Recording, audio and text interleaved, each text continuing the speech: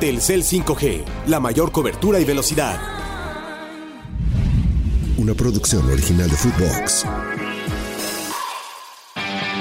Mis respetos para los organizadores, mis respetos para los patrocinadores y mis respetos para Yaka, Pepe Fede y para Benzi, que hicieron que mi bautizo de fuego en temas de festivales musicales fuera todo un éxito. Sigo emocionado y con ganas de ir a algo similar, ya sea en México o en algún otro lado. No, entonces le hago un atento llamado a la gente de operaciones de Ocesa y de los autobuses para que chequen los tickets de la gente, porque sí, no me lo checaron, me pasé. Te subiste a un autobús al que no te tendrías que haber subido, güey. No habías pagado y ahora le haces un atento llamado a las autoridades para que se chinguen a güeyes como tú. Me cae de madres que eres un personaje de colección. Estás muy cabrón, güey. Brock Purdy, el hombre perfecto, güey. Sí. No solamente tienes razón, sino que aparte fue mi domingo perfecto, güey. Ganando y perdiendo, Purdy cometía muchas equivocaciones que no ha cometido estas 2 últimas semanas. Equivocaciones que a veces costaban y que a veces no, porque así es el fútbol americano. A ver, ¿por qué no empiezas? ¿De qué estamos hablando? ¿Del de Rams, ya? Espérame tantito, lo voy a abrir.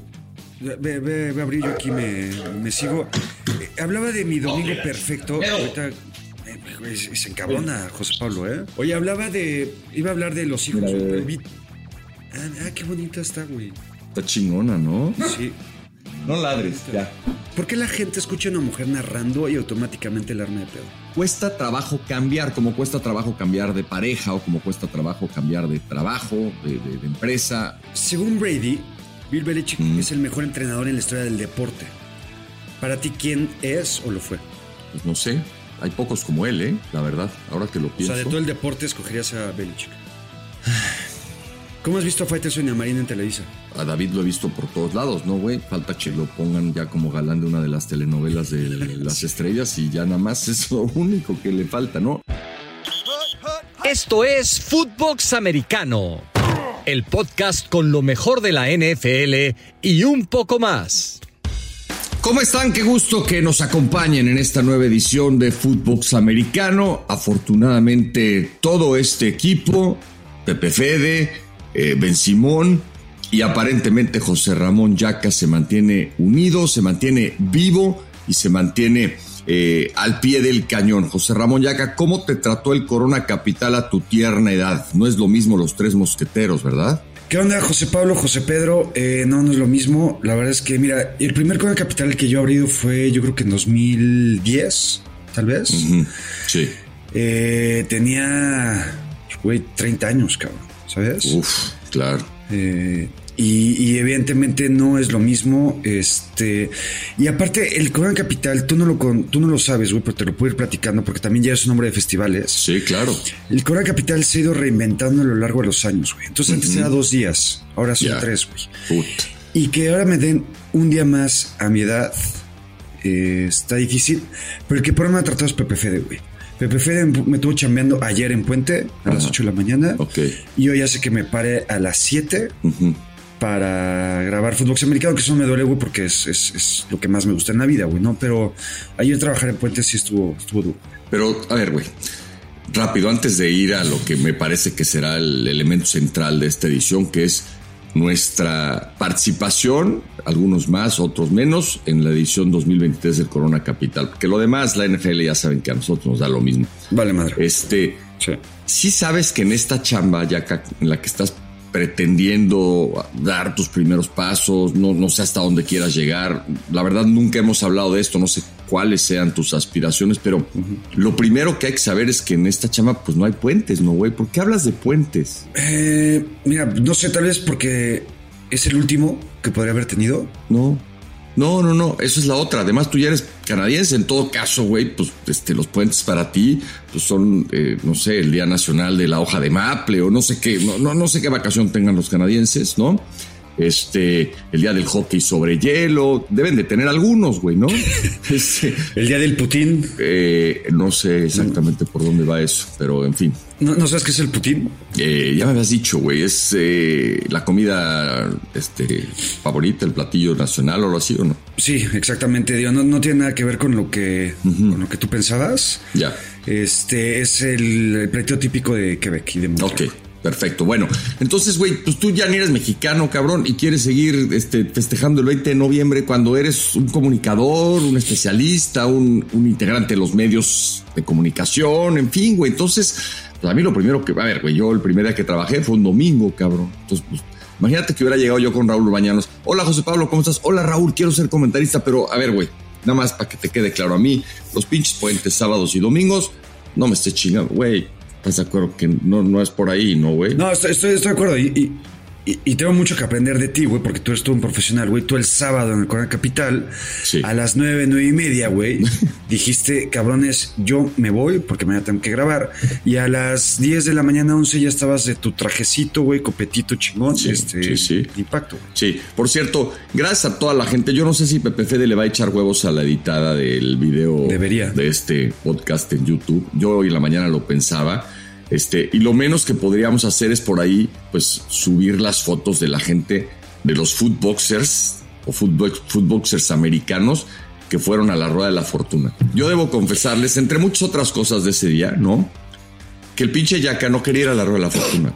Decía, no, güey, qué oso, qué pena, güey, llegar a pararnos ahí y que no llegue la gente, ¿no? Ya se nos habían acercado 2 o 3 lejos de la Rueda de la Fortuna, a quienes van a ustedes a ver en estas imágenes. Y ya que decía, pues ya con eso, güey, le digo, no mames, pinche Yaca, quedamos de ir, güey. ¿Dónde está la pinche Rueda de la Fortuna? Porque yo no conocía. Y me dice, pues allá, pues vamos, cabrón, no chingo.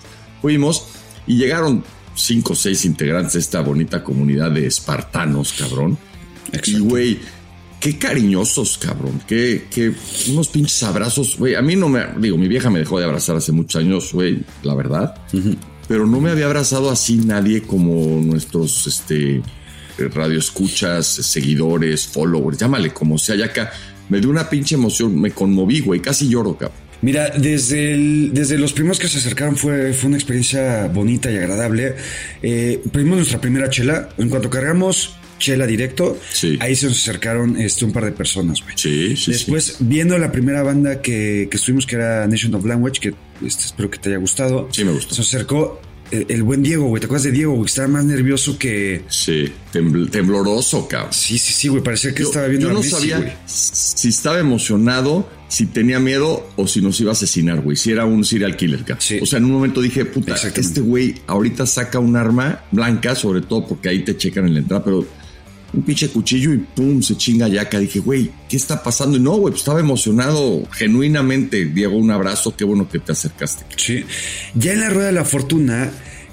¿Por qué no querías ir, güey? Porque yo ya quería ver a Kasabian, güey. Entonces yo ya quería empezar a agarrar buen lugar. Y porque la neta no creí que nuestro mensaje fuera tan poderoso. Está muy cabrón. Como para influenciar a la gente a llegar a un lado en el cual no tenían pensado ellos estar, güey. Ahora, pero yo te llevé justo a tiempo para agarrar un muy buen lugar para ver a Kasabian. No te puedes quejar, güey, ¿no? No, estuvo de poca madre. Ahí estuviste a la hora que teníamos que estar y vimos pues la presentación completa, que duró un rato, ¿no, cabrón? Yo me estaba haciendo pipí ya al final, güey. ¿Qué pedo, cabrón? Y es que tú a tu edad, güey, pues ya está complicado aguantar esos temas, güey. Llevábamos 2 chelas de las grandotas esas. ¿Cuánto le cabe a esa pinche latota que inventó Corona para el Corona Capital, güey? Este es un buen tema que quiero platicar con la gente que nos está viendo y escuchando. La primera chela que le sirven a José Pedro, el cabrón ya le empieza a armar de pedo y le dice a la señorita tan amable de que servía las chelas, oye, ¿no me la puedes dar en 2 vasos? O nada más dame la mitad. Le dije, güey, le decía a Pepe Fede, este cabrón está quejando hasta por la chela, güey. ¿Sabes qué, güey? Me he dado cuenta que el tema de los vasos y las chelas está íntimamente ligado. O sea, y me ha pasado en parques de béisbol en Estados Unidos, donde digo, oye, quiero una chela, sí, ¿me la puedes servir en un vaso? No, los vasos son para los refrescos. Digo, güey, es que a mí la chela de la lata no me gusta. Yo ya les he platicado acá que algún día uno de los máximos jerarcas de Grupo Modelo, es más, el director general, antes de que llegaran los brasileños, en una cena me dijo, güey, la chela se sirve, cabrón. Y la chela se sirve para que haga espuma y para que suelte gas y para que no te empanzone. Entonces yo la chela me la sirvo. Uh-huh. Entonces en Estados Unidos quieres pedir un vaso para servir una chela y no te lo dan, güey. Digo, oye, güey, te lo compro, no lo puedo vender. Puta, no mames, ¿qué pedo? Un vaso, pues es que me los cuentan, la chingada. Entonces, yo creo que en el Corona Capital lo mismo, pero decía, ¿sabes qué? Te compro otro vaso y dame mi chelota esa como de a litro, güey, no sé cuánto tenga, y lo sirvo en 2 vasos para que no se caliente, cabrón. No quisieron, pero bueno, lo que iba es que una vez que llegamos a la Rueda de la Fortuna, yo me acuerdo muy bien de 2 en especial, güey. Uh-huh. El chaparrito, que no me acuerdo cómo se llama. No mames, güey, un dios. Que era un pinche dios, güey. Poco más alto que Fer Ceballos, de todas formas. Uh-huh. Y ahora que lo conozco. Y el güey que nos quiso dar un beso, o nos dio un beso. Nos dio un beso a ti, un beso a mí. Sí. El chaparrito a mí me abrazó y me dijo, te quiero mucho, JP. Güey, no mames, cabrón. Sí. La última vez que eso pasó fue cuando mi hijo Claudio tenía 7 años, güey. O sea, qué pedo, güey. Te quiero mucho, papá. Te lo juro que casi lloro, güey. No mames. Sí. La verdad estuvo muy cabrón. Y la verdad, a ver, gracias a toda la gente. Yo no pensé que llegaran más, pero sí pensé que iban a llegar más. Entonces estuvo muy chingón. Los que no llegaron, pues se les hizo tarde o les valió madre o no nos encontraron. Ve tú a saber. Ahí te va. Bueno, primero... acabando Kasabian, se acerca una persona conmigo, o ya no me acuerdo a quién estábamos viendo, y me dice, güey, ya que la chinga una foto contigo. Sí. Digo, oye, ahí está JP, güey. Me dice, ¿quién es ese pendejo, güey? Güey, el güey que se acercó contigo era amigo, era compadre de Ulises, tu cuate, el del otro podcast, el que se encabronó el otro día, los celos, el buen Ulises. Les mando un abrazo. Llegó y te dijo, soy compadre de Ulises. Y tú le dijiste, ¿de qué Ulises? No te hagas pendejo. Eso le contestaste, güey. O sea, güey, estabas desconociendo al güey que te lanzó por primera vez a estos medios electrónicos, Ulises Arada. Soy compadre de Ulises. ¿De quién, cabrón? ¿Quién es ese pendejo? Casi te faltó decir. Que por cierto, Ulises, güey, ya quiere hacer un show, como el en vivo, güey, como el que hicimos tú y yo el jueves, güey. ¿En serio? O el viernes. Sí. Ajá. O sea, güey, de repente ven la fórmula del éxito. Exactamente. Y se quieren agarrar por todos lados. Pero bueno, el domingo, güey, que fui yo solo. Sí. Al Cobán Capital. Solito, güey. Sí. No hablé con nadie, la chingada. Fui a ver a Noel Gallagher. Por cierto, de los mejores momentos que tuve en mi vida, güey, lloré, cabrón. ¿De veras? Sí, güey, de veras, güey. Yo creo que ya era el consumo de sustancias de todo tipo desde el jueves, cabrón, que saliste para ver el Thursday Night, el viernes, el sábado, que fuiste al Corona Capital 2 días. Ya venías entre crudo, etcétera, ¿no? Sí, ya eran momentos difíciles para mí. Todavía el sábado, güey, ciertas personas me ofrecieron ahí, sustancias ilegales, a lo cual dije, no. Ok. ¿Te acuerdas del comercial de Saúl Lizazo, güey? Creo que era Saúl Lizazo, donde le ofrecían una cuba y decía, ni una más. Y sí, creo que era la imagen de Bacardí, güey. Exacto, de Bacardí, güey. De los güeyes más guapos de la historia del mundo, ¿no? Muy cabrón, esas pinches canitas. Aparte jugaba muy bien fútbol el cabrón. Bueno, creo que fue incluso a cierto nivel futbolista. Pero era un tipo realmente bien parecido. Sí, de acuerdo. Bueno, entonces se acerca un güey, yo estaba ya en casi primera fila viendo a Noel Gallagher, güey, ¿no? En el VIP, evidentemente, ¿no? Sí. Entonces ya estoy ahí preparándome, llegan, me tocan la espalda y me dicen, güey, ¿tú eres Yaka, verdad? Le dije, sí, cabrón. Me dijo, güey, güey, qué chingón conocerte, no sé qué. No me mencionó nada de ti. No. Y me dijo, güey, me puedo tomar una foto contigo, te platicamos un ratito, güey, muy decente. Entonces estoy a mí, o sea, me doy cuenta que por mí mismo la gente puede llegar y quererse tomar una foto, güey, cosa que está muy chingón. Sí. No, qué bueno que te diste cuenta de eso. Me da muchísimo gusto. Yo te diría que mi experiencia fue casi perfecta. Digo, solo algunos detalles que, a ver, venimos en el Uber, ya que lo pidió, rumbo a la puerta 6, y a 300 metros de la puerta 6 le dice al güey del Uber, oye, ¿habría manera que te vayas mejor a la puerta 15? Voltea con una cara de, pues, no seas pendejo, cabrón, la puerta 15 está lejos de aquí. Si me trato de dar esa vuelta nos va a tomar otros 45 minutos. 45 minutos que nos tomó a nosotros caminar de donde entramos, la puerta 6. Eso no lo entiendo, güey. O sea, el güey del Uber no es como que va a disparar el trayecto, güey. O sea, no, se lo hubieras cobra, dicho. cabrón, se le paga, es que no le dijiste, güey, porque además... No, es que yo estoy... No, pero es que no es que le diga, güey, que te doy 50 pesos más, no, güey. O sea, ellos traen una... O sea, Uber, güey, te cobra por distancia, güey, no por lo que tú dijiste en el principio, güey. Tendrías que haberle cambiado el destino de puerta 6 a puerta 15 sin preguntar, güey, a la chingada. No, le dijiste como un taxi normal, te dijo, no, güey, pues no, ya llegamos, bájense aquí. Entonces, tú ya habías ido y de todos modos la cagaste, nos dejaron en la puerta 6. Digamos que esa sería mi única queja importante. A mí caminar no me molesta, pero digo, güey, si ya sabías que la 15 estaba más cerca, ¿por qué no pediste el Uber a la 15? Fuera de eso, güey, todo de poca madre. Vimos a Kasabian, ya llevaba yo como 4 chelas o más y entonces la mitad del concierto estaba yo viendo a ver a qué horas me podía ir al baño, pero el pinche, te lo dije ese día, ¿no? ¿Cómo se llama el voy a decir cantante porque no me acordé, el vocalista de Kasabian? ¿Cómo se llama este nuevo integrante? No es nuevo integrante, pero nuevo vocalista. Se apellida Pisorno, güey, un pedacito, déjame... Güey, es un puto fenómeno, cabrón. Se puso una pijama con estrellas rojas que me quiero comprar una como esa, cabrón. Se llama Sergio Pizzorno. Y aparte viene muy en relación a fútbol americano, güey, que hacemos mucha... pues, hablamos mucho de ciertos personajes que tienen pues, raíces italianas. Claro, italiano. Pizzorno es un nuevo personaje de acá. 2 momentos para mí. Yo nunca había visto a Kasabian, no sabía nada. Tú afortunadamente me mandaste un playlist. You're in Love with a Psycho fue la que más se me pegó. Yo creo que es la más fresona y por eso me gustó, ¿no? Sí. Fue un momento muy bonito para mí. Y la otra, el cover que hicieron de Daft Punk. De Daft Punk, güey, que también me pareció chingón. Y con eso para mí fue mi consumo ideal, la dosis perfecta de rock and roll, como digo yo, en el Corona Capital, que tuvo otros 2 momentos cumbres, mucho más importantes que haber visto a Kasabian. Para mí fue encontrarme al gran Rulo. No, güey, como si hubieras visto también a... No mames, pues Rulo, güey, lo conozco hace 30 años al cabrón, tenía mil años de no vernos y la verdad, con mucho cariño lo saludé. Y también me encontré a Marion, que la había visto un día antes, pero me dio gusto verla ahí. Ver a Marion Reimers y a Rulo para mí fue más importante en el Corona Capital que ver al mismísimo Pizzorno y a los Kasabians Brothers. ¿Sale? Mira, yo a Rulo ya también lo conozco más o menos bien. El cabrón no sabe o se enteró el sábado que el podcast que yo hacía en su plataforma ya no lo hago desde que estoy en Fútbol Americano, ¿no? Pero bueno, el güey pensaba que yo ahí seguía, cosa que... ¿Y cómo lo tomó? Le valió, yo creo que le valió madre. Rulo es una persona especial, güey. Es un personajazo. Personajazo, leyenda. Y conocí a Marion también. Y te lo quiero decir aquí y se lo digo. Qué persona realmente tan agradable y educada. A mí me quedó de poca madre, güey, la neta. También tenía ya sus pinches madrazos de alcohol y... o sea, si no es por la chela encima, no es tan agradable como... No, es muy agradable, güey. Estoy chingando, Marion es a toda madre, pero pues ese día estaba muy contenta, como todos, güey. O sea, yo me llevo del Corona Capital pura pinche buena vibra. A mí, la verdad, los eventos multitudinarios de repente me preocupan y acá... pura buena onda, yo me salí temprano, sigo maravillado de saber o de averiguar o de pensar en cómo la gente sale a la hora que salga y se transporta, güey. O sea, no sé si dejen abierto el metro, no sé si alcancen los Ubers, los taxis, puta, yo me salí y no había nadie saliendo, o sea, la gente seguía entrando, cabrón, cuando nos fuimos Pepe Fede y yo, güey.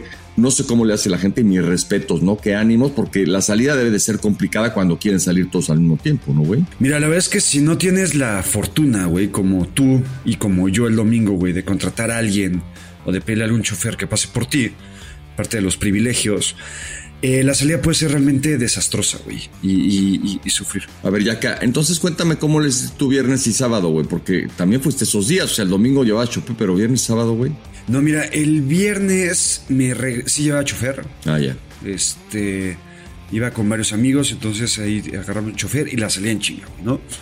Ese mismo chofer, güey, que es de un amigo mío, le dije, oye, cabrón, el domingo vengo solo, échame la mano y pasa por mí. Y así ahí pasó por mí a toda madre, ¿no? Y yo el sábado, güey, que la verdad es que tenía pensado regresarme contigo, güey. Pues, güey, al calor de las chelas y de los celsius que me empecé a tomar y ya estaba ahí platicando con Benzi muy a gusto y la madre, yo te dije, güey, me quedo, ¿no? Ya. Yo ya con Benzi, güey, que estábamos viendo a Blur, le dije a Benzi, güey, me voy. O sea, como que me entró la parte de madurez y responsabilidad. Dije, güey, me voy. Sí. Porque no quiero que sea un desmadre la salida, güey, ¿no? Y en el momento, güey, me encontré a un cuate mío de la chamba, güey. Ok. Con su novia. A Toño, güey. Y Toño me dijo, güey, yo vengo en el autobús que pagas del Corona Capital y te deja literal en la esquina de mi casa y ahí pides un Uber y te vas en chinga. Dije, güey, qué buena idea. Le dije, oye, güey, pero yo no tengo el boleto pagado, güey, ¿no? Me dijo, ni te lo checan. Ok. Entonces, digamos, y real, güey, ¿no? Entonces le hago un atento llamado a la gente de operaciones de Ocesa y de los autobuses para que chequen los tickets de la gente. Porque sí, no me lo checaron, me pasé. Me senté, agarré mi lugar y me dejaron gratis en la Roma, güey. A ver, güey. Entonces, te subiste a un autobús al que no te tendrías que haber subido, güey. No habías pagado y ahora le haces un atento llamado a las autoridades para que se chinguen a güeyes como tú. Me cae de madres que eres un personaje de colección. Estás muy cabrón, güey. O sea, lo que estás provocando es que el año que viene esos pinches camiones ya no funcionen, güey, porque todo el mundo va a decir, no mames, vamos a hacerle como yaca, güey, todos al camión y puta la chingada, güey, se acabó la posibilidad de que los camiones funcionen. Bueno, mis respetos para los organizadores, mis respetos para los patrocinadores y mis respetos para Yaca, para Pepe Fede y para Benzi, que hicieron que mi bautizo de fuego en temas de festivales musicales fuera todo un éxito. Sigo emocionado y con ganas de ir a algo similar, ya sea en México o en algún otro lado. En mi radar estoy empezando a poner oportunidades como estas. Venga. ¿Tienes algo más, güey, o vamos al primer cuarto? Vamos al primer cuarto. Venga. Vamos a darle. Primer cuarto. A ver, Yaka, te voy a dejar que arranques porque tenemos en primer lugar a tus 49ers, a tu Brock Purdy y a tu equipo al que veo que ya regresaste, ¿no? Mira, aquí como en el guión que amablemente nos compartiste el domingo por la noche, por la tarde, güey, criticas mucho cuando yo digo que amablemente hice el guión, pero no criticas cuando yo te digo que amablemente nos distribuimos. No, entonces, porque así sí se dice. Y, gracias. Y qué bueno que reconozcas que es un gesto amable de mi parte hacer la chamba que tendremos que hacer entre varios acá. Pero bueno, tu tiempo. Fede ya se fue hoy, se paró y dijo a la chingada antes de que me reclamen. Y a ti, pues ya vi que no tienes remedio. Mira, en este guión que amablemente compartes pones Brock Purdy, el hombre perfecto. Sí. No solamente tienes razón, sino que aparte fue mi domingo perfecto, güey. Okay. ¿No? Porque vi el partido de los Niners, ganaron, vi a Noel Gallagher. Sí. Realmente para mí perdieron los Seahawks, güey, que hablaremos de esto en un ratito. Y yo aquí te pregunto, más allá del partido perfecto que dio Brock Purdy, más allá de los pases que pone, más allá de cómo comanda la ofensiva de una manera muy natural y muy efectiva y eficiente, ¿por qué Brock Purdy tiene tanto hate? ¿Y por qué Brock Purdy, si CJ Stroud puede estar en la conversación de MVP, ¿por qué Brock Purdy no? A ver, yo te diría que no tiene hate, la verdad, no, yo no veo el hate a Purdy. O sea, si hate es decir Purdy se beneficia de un gran sistema, entonces sí hay hate. Y yo soy uno de esos haters porque sigo pensando que él se beneficia de un gran sistema. Y no me vas a decir que el sistema que le montó Shanahan no es un puto Lamborghini, cabrón, ¿no? En nombres y en formas, ¿no? No sé si tú has visto los números y estadísticas a nivel ofensivo de la liga. Sí. San Francisco es el número 2. Sí. En yardas por partido, en yardas aéreas debe ser por ahí del top 8, una madre así. En yardas recorridas por pase. Unas métricas muy chingonas, ¿ok? ¿Por qué en este sistema que tiene Brock Purdy, o que tiene San Francisco, en el cual está adaptando Brock Purdy, ¿por qué no funcionó de esta manera Jimmy Garoppolo? ¿Por qué no funcionó antes así Nick Mullens? ¿Por qué no funcionaba antes Brian Hoyer? ¿Por qué no funcionaba toda la bola de quarterbacks que ha tenido Kyle Shanahan? ¿Y por qué pero a ver, ahorita... Pero todos esos güeyes tenían a Christian McCaffrey a su disposición, por ejemplo. O sea, ¿tú crees que Christian McCaffrey es ¿Y tú no, cabrón? Sí. Okay. Ni te dejé terminar, pero ya sabía dónde ibas. O sea, no cambió esta ofensiva a partir de la llegada de McCaffrey. Pero sobre todo estoy hablando de las métricas por pase. Pero, güey, no es que Christian McCaffrey tenga números por pase como tal. Yaka, la pura presencia de McCaffrey, digamos, el threat, la posibilidad de que McCaffrey te corra el balón o te haga daño por aire, hace que otros sean más efectivos. Lo mismo pasa con Deebo Samuel. La presencia de Deebo Samuel hace que otros, como Brandon Ayuk, tengan partidos como el del otro día. Esta es una maquinaria bien aceitadita, perfecta, que nunca había tenido San Francisco, que nunca tuvieron esos nombres de Beathard y Mullens y tal. Garoppolo, sin tener a todos estos, también los llevó al Super Bowl, ¿no? Y Garoppolo el año pasado iba a ser el favorito, el titular. Entonces, a ver, yo te voy a decir de Purdy, para mí, lleva 2 partidos jugando a un nivel Dios. Sí, 2. Los últimos 2 después del bye, ¿no? Antes del bye, ganando y perdiendo, Purdy cometía muchas equivocaciones que no ha cometido estas 2 últimas semanas. Equivocaciones que a veces costaban y que a veces no, porque así es el fútbol americano. Entonces, si tú me dices, vi tu tweet, además estás muy cagado porque preguntas y a la media hora dices, puras pinches respuestas pendejas. O sea, dices, no mames, güey. Me sorprende cómo la gente te sigue contestando porque tu trato es, de veras, a la gente, muy cabrón. A la gente le encanta que los trate así, güey. Porque aparte, en el mismo tweet que pongo, les digo, güey, por favor, no me respondan que es porque San Francisco tiene un equipazo y CJ Stroud está en los Texans. Deme otro argumento. Me parece un argumento bastante pobre. A ver. El hecho de decir, güey, es que ¿por qué no pones a Purdy en los Texans? Para mí... ¿Por qué no pones a Mahomes en Carolina, güey? Pues es que para mí el jugador más valioso quiere decir un poco eso. Y para mí los Texans sin CJ Stroud serían un desastre. Eran un desastre. Y los Niners sin Brock Purdy nunca fueron un desastre. O sea, esa es un poquito la respuesta sin ser muy elaborada. La gente no se acuerda del desastre que fueron los Niners en la final de conferencia, con McCaffrey, con Ayuk, con Trent Williams, con Kittle, con todos ellos. Y con un tercer mariscal de campo, cabrón, que no había jugado desde hacía no sé cuántos años, güey. No es lo mismo, Jack. No es lo mismo. No lo sé, güey. Mira, y para cerrar un poco el tema yo no creo que Brock Purdy merezca ser MVP. No creo que tenga que ser considerado ser MVP.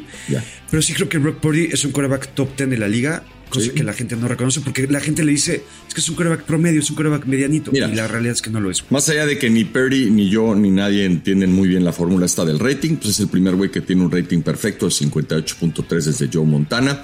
Y ejecuta muy bien, y empieza a completar y empieza a hacer, a intentar pases que no intentaba antes por obvias razones. Estaba empezando su carrera, no tiene ni 16 partidos jugados, ¿no, güey? Entonces está completando su primera temporada. Ya tiene una temporada completa. Bueno, ahí está. Entonces, y tiene números muy, muy, muy importantes. Muy buenos. Ya quisiera yo ser quarterback y llegar y que me den las llaves de un carrito como el que tienen los 49ers. Casi no pasa eso, Yaka, ¿no? Casi siempre los quarterbacks buenos, o entre comillas, tomados en las primeras rondas, que no es el caso de Purdy, pero llegan y les dan un pinche equipo de mierda, como es el caso de Carolina, ¿no? Hablando del siguiente tema, Carolina no sirve para nada. Dicen que está a punto de apretar el botón de destruir una vez más David Tepper para correr a Frank Reich. No me extrañaría, este güey tiene la mecha muy corta, un chingo de lana, y a lo mejor le va a decir a Reich, güey, a lo que sigue. Pero, bueno, acá lo importante es que los Cowboys ganaron, que el Caron Bland tiene 4 pick sixes, ¿no?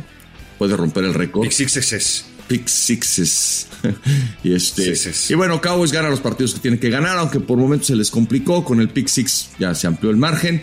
Y ahí está Dallas esperando que los de arriba, las Águilas, se equivoquen, cosa que no ha pasado. Entonces, bueno, pues me parece que Dallas va a tener que ir por el camino largo. Por cierto, ¿viste el momento en el que Jerry Jones le anunció a Jimmy Johnson que va a entrar al Ring of Honor? Yo no sé si ponerle círculo de honor, pero bueno, pues Ring of Honor me gusta más, y ahí va a entrar Jimmy Johnson tarde, pero al final muy merecido. Estaban ahí medio como peleadones, algo pasó, ¿no? No, bueno, güey, se pelearon cabrón. O sea, Jerry Jones contrata a Jimmy Johnson, lo trae después de ser un exitosísimo entrenador en jefe en el colegial. Y este cabrón le cambia la historia al equipo. Llega en el 89 y ya para el 92, 93 había ganado 2 Super Bowls. Y pues, eran 2 personalidades que no cabían en el mismo cuarto. Y la diferencia es que uno era empleado y otro no. Y el que no era empleado se fue a chingar a su madre. Y la verdad es que siempre fue una relación distante, fría, difícil, después de que habían sido roommates en college, ¿no? Pero ¿quiénes? Estos 2 cabrones, güey, Jerry Jones y Jimmy Johnson. No sabía esa historia, güey. Sí. Puta, Jerry Jones se ve 40 años más grande que Jimmy Johnson. Wey. Y mira que Jimmy Johnson ya se ve jodido. Tienen la misma edad, 80 y 81 creo que tienen. Sí. Lo que estuvo muy cagado es que el pinche Jerry Jones le dijo: hey Jimmy, te quiero anunciar que vas a entrar al Ring of Honor de los Cowboys el 30 de diciembre de 1923. Y le dice Jimmy: no seas mamón, güey, de 2023, ¿no? Sí, perdón. En una muestra clara de que, pues ya, güey, era como una de las últimas oportunidades de que se contentaran y de que le hicieran este homenaje a mi buen Jimmy. Se le está yendo ya el avión a mi Jerry Jones. Y nada más para acabar con este partido, los Cowboys todavía tienen un digamos, colchoncito, güey, porque van a enfrentar a los Commanders. Sí. Y vienen a seguidilla de juegos, güey. Seattle, Filadelfia, Buffalo, Miami, Detroit. Está cabrón. Donde nos van a demostrar los Cowboys, mis Cowboys, si este va a ser su año y son de verdad. Porque ganarle y putarse a los Giants, a Carolina, a New England, a los Jets, no sirve de nada. Entonces, sí. Vamos a ver. Yo ayer decía también en Twitter, y vamos a hablar de Filadelfia en un ratito. Yo estoy seguro, güey, y lo digo aquí otra vez, que tanto San Francisco o Dallas van a estar en el Super Bowl. Ok. Va a depender, ¿sabes de quién? De qué también, Yaka. Yo también creo que ambos van a estar en postemporada, de cómo se den los cruces, ¿no? De cómo terminen calificando, porque en una de esas se enfrentan en playoffs divisional entre ellos y ahí se complica la cosa. De acuerdo. José Pedro, hablabas hace ratito que ojalá tú fueras un quarterback que te dan una maquinaria como la que tienen los 49ers, güey. Yo te pregunto o te digo, los Steelers ojalá tuvieran un quarterback. Pues sí. Ojalá, güey, porque la neta es que tu Penny Kippet de toda la vida, que tenías muchas esperanzas de él en el offseason y veías que era un quarterback en crecimiento, y tú hace algunas semanas decías, es que es clutch y qué cabrón es el güey en el cuarto. Es increíble que los Steelers con un récord 6-4, cosa que me quito el sombrero, güey, ante Mike Tomlin, y con estas estadísticas, que Kenny Pickett no pase de 100 yardas por partido, tenga 6 touchdowns y 4 intercepciones en 10-11 semanas. Sigan así, güey. Increíble. Voy a decir varias cosas. Uno, yo siempre pensé que tomar a Pickett en primera ronda era un reach, era una exageración, y creo que se está confirmando. Dos, Pickett está sufriendo un proceso de regresión de esas que luego pasan en el segundo año alarmante. O sea, Pickett se veía mejor el año pasado, se vio bien en pretemporada. Lo veo con miedo, lo veo inseguro, lo veo cagado. Me da hasta cosa, ¿no? Tres, alguien me mandó, y tiene razón, un mensaje que dice, güey, Mike Tomlin es Dios porque los Steelers no tienen temporadas perdedoras, es Dios porque tiene 6 victorias y por muchas otras cosas más, pero ojo, que el que tomó la decisión de contratar a Matt Canada, pues también fue el mismo Dios, y quien al menos tuvo, dígame, Yaka, dígame. Es que te doy en exclusiva. Ajá. Se acaba de confirmar ahorita que los Steelers acaban de despedir a Matt Canada. Ah, bueno, pues ahí está. Entonces, esta misma decisión, yo iba a decir 5, alguien se va a tener que ir, cabrón, ¿no? Entonces, o le buscan un lugar a Kenny Pickett, o le dicen a Matt Canada, gracias, porque la cabeza de este chamaquito, que a lo mejor todavía podemos arreglar, claramente es una máquina que tú no sabes manipular. Entonces, pues creo que el hilo se corta por lo más delgado. Y lo último que tengo que decir de este partido, que ganan los Browns haciendo las cosas bien, y ganan los Browns como normalmente Pittsburgh le suele ganar a Cleveland, ¿no? Jugando bien al final, jugando buena defensa con Myles Garrett, que puta, creo que si hoy yo tuviera que votar, le daría el defensivo del año a él, ¿no? Entre otras cosas porque no lo ha ganado, y luego así funcionan estos premios. Creo que acá ya lo he dicho. La última. Jalen fucking Warren, my love. ¿Qué clase de jugador encontraron los Steelers con Jalen Warren? Nadie corre como él en toda la NFL, güey. O sea, con ese abandono, cabrón, con mamón, esos... Espera. Tampoco te excites. Permíteme, chingados, que no me dejas hablar. No estoy diciendo que sea el mejor corredor de la NFL, güey. Ni que sea el MVP, nada. O sea, ese estilo de entregarse y de dejarse ir, cabrón, en cada pinche jugada, neta, no se lo veo a nadie hoy en la NFL, y me da gusto que sea jugador Steeler, güey. Nada más. Si a ti te parece que hay otro que lo haga mejor, aquí lo puedes exponer. Yo no dije que fuera el mejor. Dije, esa manera de que en cada pinche vez que le dan el balón va y se juega la vida como si se terminara el mundo, güey, me parece emocionantísimo. Bueno, aquí las exageraciones de José Pablo, José Pedro llegaron en el mejor momento. Según reportes, el que se va a quedar como coordinador ofensivo sería Eddie Faulkner. Me gusta su apellido. El coach de Faulkner. Uh-huh. El running back, el coach de running backs. Yo lo único que tengo que decir o agregar sobre los Steelers es Mike Tomlin, ¿qué carajos le ve a Najee Harris para darle 12-13 acarreos y solamente 9-10 a tu Jalen Warren toda la vida? La neta es que no tiene sentido. Pues es otro first pick, ¿no? O sea, es, digamos, parte de esas decisiones, la verdad, muy poco comunes en la historia de Steelers. O sea, digo, quitando a Bradshaw y a Harris, Steelers normalmente en las primeras rondas invertía en otras áreas, ¿no? Y Najee Harris y Kenny Pickett se convierten en excepciones. A ver, si a mí me dices, ¿estás completamente arrepentido de Najee Harris? La neta no, creo que puede ser un buen complemento. De Kenny Pickett, puta, no sé si ya esté tomada esa decisión, porque apenas está en su segundo año y como quiera tienes otros 2 de un quarterback barato, pero puta, quién sabe si valga la pena seguir perdiendo el tiempo. Oye, antes de que pases al siguiente partido, ya nos escribió la señora de las funciones. ¿Otra vez?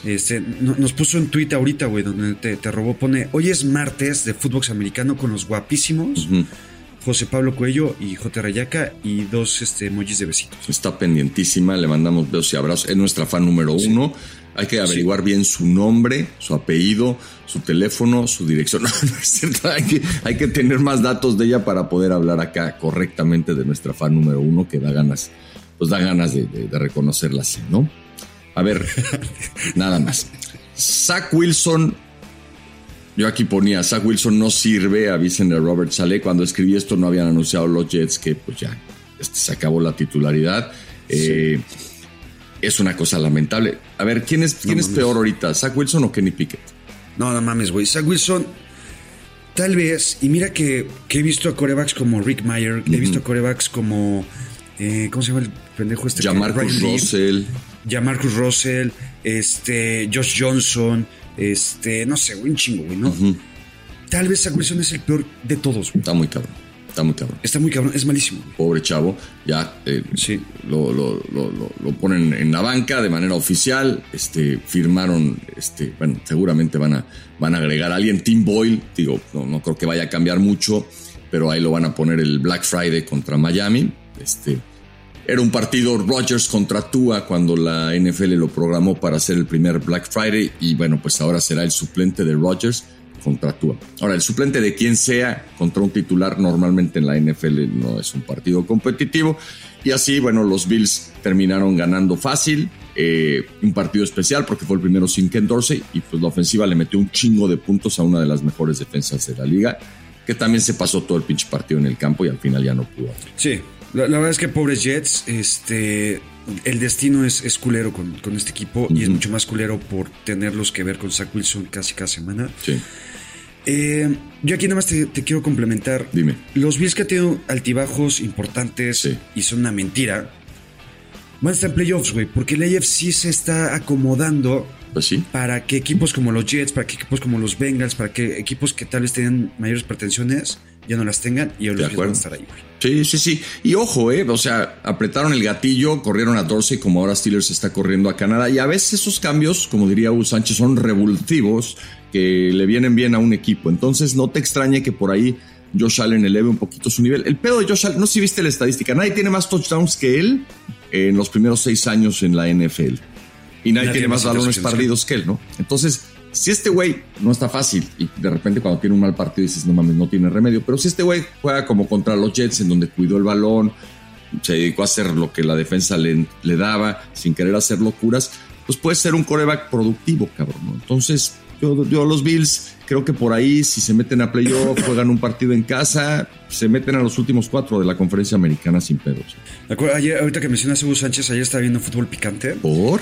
Y pues porque no tenía otra cosa que ver, güey. Pero no mames, cabrón, pon aunque sea YouPorn, güey, es mejor, cabrón, ¿no? Pero en fin. Ya después no se va a enojar Alvarito Morales, que nos lo encontramos el otro día y me saludó, la verdad, muy amablemente. A mí Álvaro Morales me trata bien y así quiero seguir llevando la cosa con él, porque aparte creo que sabe artes marciales, cabrón. Está en mi vuelo, no, un día me lo encuentro y lo agarro encabronado y no mames.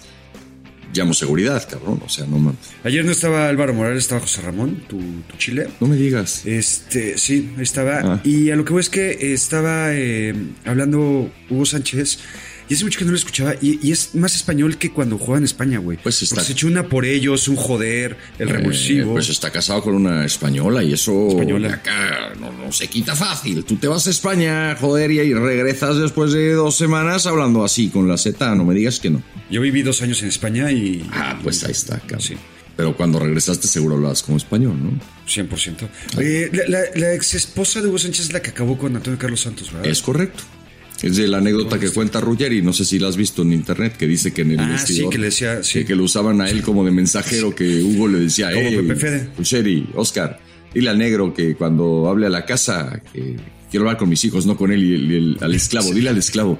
Y que Santos contestaba, dile al pinche Pichichi que mande más lana que no nos está alcanzando. El pinche Ruggeri es un fenómeno. Sí, y Antonio Carlos Santos también, por lo visto. En otro partido, mira, yo en mis espacios, en mi canal de YouTube que nadie ve según tú, tuve un take hace algunos meses en donde decía, ojo con los Lions, porque en 2024 van a quedar invictos. ¿Ok? Sí, aquí lo veniste a repetir. Ajá. Estos Lions, que como pones en el guión, han ganado 16 de 20... Y sí creo que puede ser top seed, güey, porque también aquí pones el calendario. Le vienen puros partidos realmente a modo, fuera de los Cowboys. Y a diferencia de San Francisco y Filadelfia y unos Cowboys que tienen partidos más complicados, sí, güey, los Lions pueden ser top seed y eso está cabrón. Sí, mira, vamos a hablar de esto a fondo en la línea de golpeo. Yo solamente digo que la gran virtud de este equipo de Dan Campbell es que han aprendido a ganar muchos partidos que antes, por lo que quiera, perdían, ¿no? Y este es un ejemplo de que eso de las esencias y eso de las maldiciones y esas cosas, pues existen hasta que ya no existen. Y aquí en el caso de los Lions, pues estamos ante un ejemplo así, ¿no? Uno podría decir, es que son los Lions de toda la vida. Ya no, dejaron de serlo, y en mucho tiene que ver lo que llegó este señor Dan Campbell a transmitir desde el inicio. Los Dolphins, a ver, ganan. Tyreek Hill va a superar muy probablemente las 2,000 yardas por aire. Tiene el mayor número de yardas después de 10 partidos en la historia de la liga. Pero, güey, está muy cabrón el trabajo que les costó ganarle a los pinches Raiders, cabrón. O sea, yo narré ese partido, cabrón, y nada más no lo cerraban, y un castigo, y una infracción, y una equivocación, y una entrega de balón. O sea, güey, neta, si los Dolphins quieren que los tomemos en serio, pues que nos lo demuestren de aquí al final, güey. Si no, yo no les meto ni medio peso a la hora que empiece la postemporada. Sí, con un quarterback en los Raiders como Aidan O'Connell, que la verdad es que no se le ve ninguna diferencia. Pues es novato, a ¿no? Lo que te puede dar Jimmy G. Sí, pero güey, pues, digo, puede ser la misma madre que Jimmy G. Jimmy G por lo menos está más guapo. Yo metería a Jimmy G. Eso sí. Y si no es por Jalen Ramsey, que al final intercepta, los Raiders podrían haber estado optando más por la victoria. Te quiero preguntar, y ya neta sin afán de discutir y nada, ya lo hemos platicado muchas veces, conforme van a ser la temporada, sí, y ves a los quarterbacks cómo han jugado y estadísticas y cómo se han... sí, güey, su performance como tal, y ves otro tipo de jugadores, sobre todo como Tyreek Hill o como el mismo Myles Garrett, ¿realmente no crees que sí hay una posibilidad de que el MVP sea un no quarterback? Realmente no, ya creo que hoy okay, los votantes piensan de forma distinta, y entonces si no es Patrick Mahomes o si no es Jalen Hurts, digamos los sospechosos comunes, va a ser CJ Stroud o va a ser algún otro, el propio Brock Purdy si empieza a tener ratings perfectos, ya que al final, estoy exagerando, pero si empieza a actuar así, no creo que vaya a ser Hill. No digo con eso que no vaya a haber algunos votantes que le puedan dar, ¿no? Su preferencia a él o a alguien más, pero creo que no ya. Ok, mientras estaba viendo a Russell Wilson, a Noel Gallagher, sí, estuve ahí medio siguiendo el partido, güey, porque pues es de mis Broncos, güey, ¿no? Y mi Russell Wilson, y yo, si alguien quiero ver sonreír, es al hipócrita mayor Russell Wilson. Y está cabrón, güey, porque ¿cómo puede cambiar la NFL, la vida y el deporte? Hace algunas semanas, par de meses, a este equipo le metían 70 puntos, güey. Exacto. Ahora es de los equipos más calientitos en toda la NFL. Ahora es un equipo que puede optar para playoffs, güey. Sí. Los Broncos. Y Russell Wilson es un quarterback que no está a niveles Seattle. No. Todavía. No. Pero está empezando a jugar bien. Y creo que Sean Payton le está agarrando el pedo. Sí, ¿no? Sí. Tiene un enorme mérito Payton porque rescata una inversión multimillonaria. Vaya, a ver, los Broncos lo que les sobra es lana, y entonces trajeron a Sean Payton, que se no va al tope salarial, para ver si arreglaba una inversión que sí va al tope salarial, que es la de Russell Wilson. Y hasta ahora, con un inicio bastante pedregoso, parece que está encontrándole la forma. Yo soy fan de Russell Wilson, lo digo no por molestarte, siempre lo fui, siempre me ha parecido un tipo que ha rendido por encima de lo que sus capacidades físicas parecían darle como posibilidad desde siempre. Chaparrito, en fin, no el prototipo, ¿no?, ideal del quarterback toda la vida. Y verlo completando jugadas como las que completó para ganar este partido, que son, digamos, sin que esté al nivel de Seattle, como tú dices, pero son muchas de esas jugadas que lo hicieron famoso en Seattle, las está volviendo a hacer. Y nadie quiere jugar con los Broncos, de aquí al final. Nadie, porque esos güeyes juegan con dinero de la casa. No creo que les vaya a alcanzar para llegar a playoff, pero sí les va a alcanzar para echarle a perder los planes a varios, y ya, pues de entrada, le complicaron a los Vikings. Fíjate lo que son las cosas, ¿no? Vikings estuvo a punto de ganarle a Broncos y Lions estuvo a punto de perder con Bears. Vaya, es más, en un metaverso alterno o en un escenario, en un universo alterno, bien pudieron, o sea, lo lógico es que Vikingos hubiera ganado ese partido y que Bears hubiera mantenido la ventaja, y hoy esa división estaría apretadísima. Esta ya es, digamos, una victoria de Broncos que le complica a alguien, en concreto a Minnesota, sus posibilidades de estar en playoff. Sí, ahora no tapemos el sol con un dedo, güey. Bueno. El hecho de esta racha de los Broncos, si no califican a playoffs, Russell Wilson, el hipócrita mayor, sigue siendo el abanderado del mayor fracaso, uno de los mayores fracasos en la historia de la NFL. Bueno, sí, claro. Porque con este equipo, dos temporadas consecutivas sin playoffs, es un fracaso. Sí, sobre todo porque él estaba jugando de linebacker, de safety y de edge rusher, como ya que les metieron 70 puntos. Exacto. Russell Wilson tiene la culpa de todo. Como sea. En fin, CJ Stroud sigue haciendo sólida su candidatura para el MVP. No fue su mejor partido, tiró 3 intercepciones por primera vez en su carrera, pero gana. Y los Texans, si le ganan este fin de semana a Jaguars, y yo creo que lo van a hacer, Van a ser líderes divisionales y van a ser favoritos para entrar a playoff. Y yo insisto, si los Texans ganan su división, CJ Stroud va a ser un sólido, muy sólido candidato a ganar el MVP. Otra vez, no creo que pase. Pero más allá de este tema de CJ Stroud MVP, de Meco. Uh-huh. ¿Qué eres, güey? Fíjate, taladro? es que te quiero enseñar, güey, que tengo aquí. ¿Ya viste? Es de esos desarmadores. Sí. Te voy a contar una historia, déjame hacer una pausa. Tengo un concuño que se llama Walter, esposo de mi cuñada Silvia, que además nos oyen, güey. Estuvieron en el live el otro día, entonces, güey, que tiene todo tipo de herramientas. Y muchos fines de semana, cuando yo no estoy, vienen, porque viven en Miami. Uh-huh. Y Walter, toda la vida desde que llegamos acá, es quien se encarga de los trabajos de casa, güey. Yo, la neta, con trabajo se usará un desarmador. Entonces ayer que vino le dije, oye, cabrón, ¿qué te pasa, güey? El otro día tuve que quitar unas cortinas de aquí y le dije a mi vieja Claudia, oye, en todo nuestro matrimonio, esa chamba la ha hecho Walter, cabrón. ¿Qué pedo? ¿Por qué no está aquí, cabrón? Entonces ya vino el fin de semana y mi vieja lo puso a chingarle, güey. Se regresó, creo que con un desgarre en el hombro, cabrón, un tirón en la pantorrilla derecha. O sea, dijo, ya me voy a la chingada antes de que mi cuñada me siga poniendo a chambear. Pero no sé por qué, güey, dejó aquí esta herramienta que está poca madre. Si hubiera tenido esta madre la semana pasada que tuve que bajar los cortineros, pues tardó la mitad del tiempo, pero fue al antiguito. Mira, justo recuerdo cuando yo me mudé a Canadá, güey, que me criticaste varias veces por lo inútil que era en el armario de muebles y algunas cosas, güey. Nunca fuiste lo suficientemente sincero para decir que tú también lo eras, güey. No, pero yo no te critiqué, yo te dije, cabrón, siempre hay gente que te puede ayudar, inviértele $50 canadienses que aparte están baratos y que hasta te dije, güey, aquí yo, vienen unos güeyes y me armaron mi cama, te lo dije con todo, no, güey, yo soy malísimo. Yo soy un pinche... Tengo algunas otras virtudes. Yo soy un pendejazo para eso, yo también tengo otras virtudes. A lo que voy es que los Texans tienen también otras virtudes, güey. Uh-huh. Y Demeco, nuestro Demeco de toda la vida, es una de ellas porque no solamente es Stroud, Tank Dell, creo que es un gran receptor también. No mames. Nico Collins es un gran receptor también. Sí. Y tenías a Damian Pierce como running back titular. Y ahora tienes a Devin Singletary, güey, que el cabrón está resurgiendo. Era un desecho totalmente de los Bills. Uh-huh. Y es un running back que está funcionando bastante bien. Entonces creo que toda la mezcla de jugadores, güey, que está haciendo Demeco que funcione muy bien. Bueno, ¿qué tenemos? Los Rams le robaron un partido a Seahawks. Yo soy fan de Matthew Stafford, ya lo sabes, de su historia de vida, de superación, del hecho que haya ganado un Super Bowl. Y cuando está sano Matthew Stafford, la verdad, los Rams compiten, güey, ¿no? Han tenido muchos problemas para tenerlo ahí en el campo. Pudieron haber perdido. Al final, la verdad, no me gustó cómo manejó Seattle esa ofensiva, ¿no? Le dejaron un gol de campo de 55, que en una de esas pudo haber sido de 50 o de 45. Y esta es una derrota dolorosísima para Seahawks, que por cierto juegan 2 veces en las últimas 3 semanas San Francisco y Seattle, ¿no? Qué cosa tan rara el calendario. Y qué cosa tan espantosa, güey, porque si algo me hace sufrir en la vida es un partido contra esos malditos bastardos, güey. Ok. Y van a ser en un lapso de 2 o 3 semanas. A ver, mira, hablo de bastardos de los Seahawks y tu perro ya también le... Sí, y sabes que es que a estas horas ya le dije a mi esposa que me haga el paro, pero pues mi esposa no me hace caso. Voy a tener que abrir la puerta porque vienen los de la alberca, güey. Vienen a... ¿A ti es alberca ahí en tu casa? Ah, güey, allá, huevo, cabrón. ¿Tú no? No, yo no, güey. No, yo vivo en Montreal, güey. ¿Qué chingos va a tener alberca? ¿Cómo? Bueno, aquí en Florida es bastante común. Tampoco vaya a pensar la gente que soy un pinche potentado.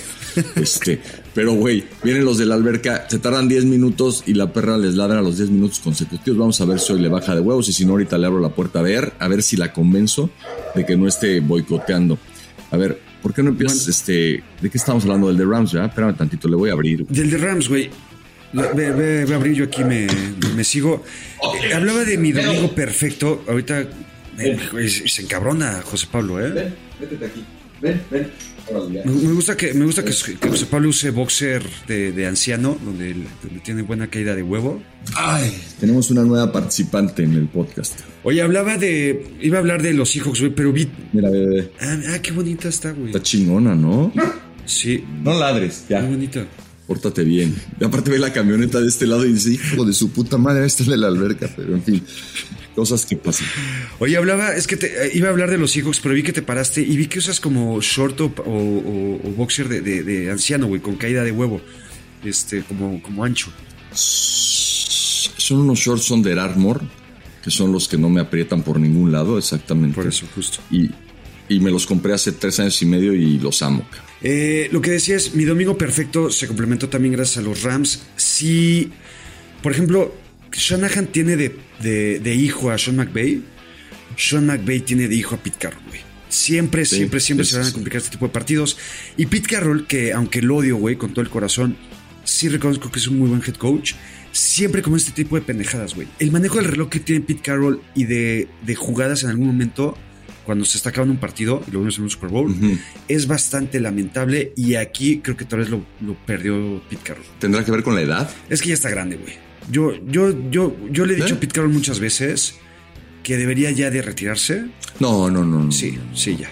No, sí. Pero ¿qué te parecería alguien que le auxiliara en ese tipo de cosas? Yo lo he pensado de muchos entrenadores en jefe a los que se les viene la noche cuando hay que manejar tiempos fuera, retos, manejo del reloj. O sea, empiezan a juntarse muchos elementos hacia el final del cuarto. Y además están llamando jugadas, tal. De repente creo que hay varios a los que les vendría bien alguien que le dijera, güey, aquí tienes que pedir un tiempo fuera, güey, acá hay que tirar el pañuelo. O sea, que les hablara un poco al oído o decir, güey, aquí tenemos que ir por otras 5 yardas, güey, tenemos tiempo, nos da, en fin. Les va a costar a los Seahawks.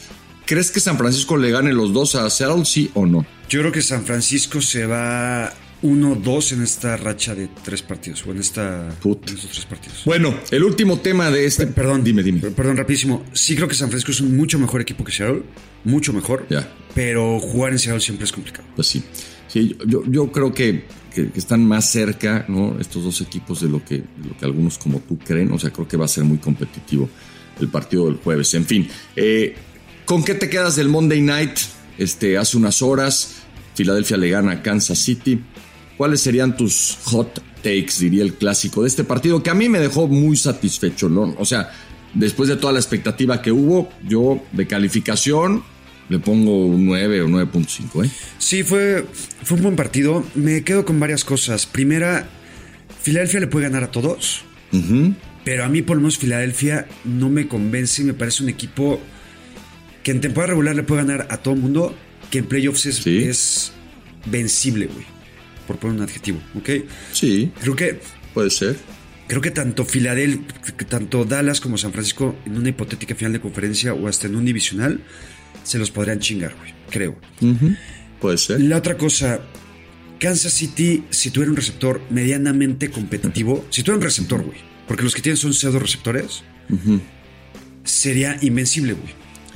Y lo que vimos ayer de Watson, de Marquez Valdez-Scantling, ya se durmió, cabrón. Qué a gusto, güey. Sí. Oh mames, soy un pinche, ¿cómo se llama? Encantador de las bestias, encantador de perros, güey.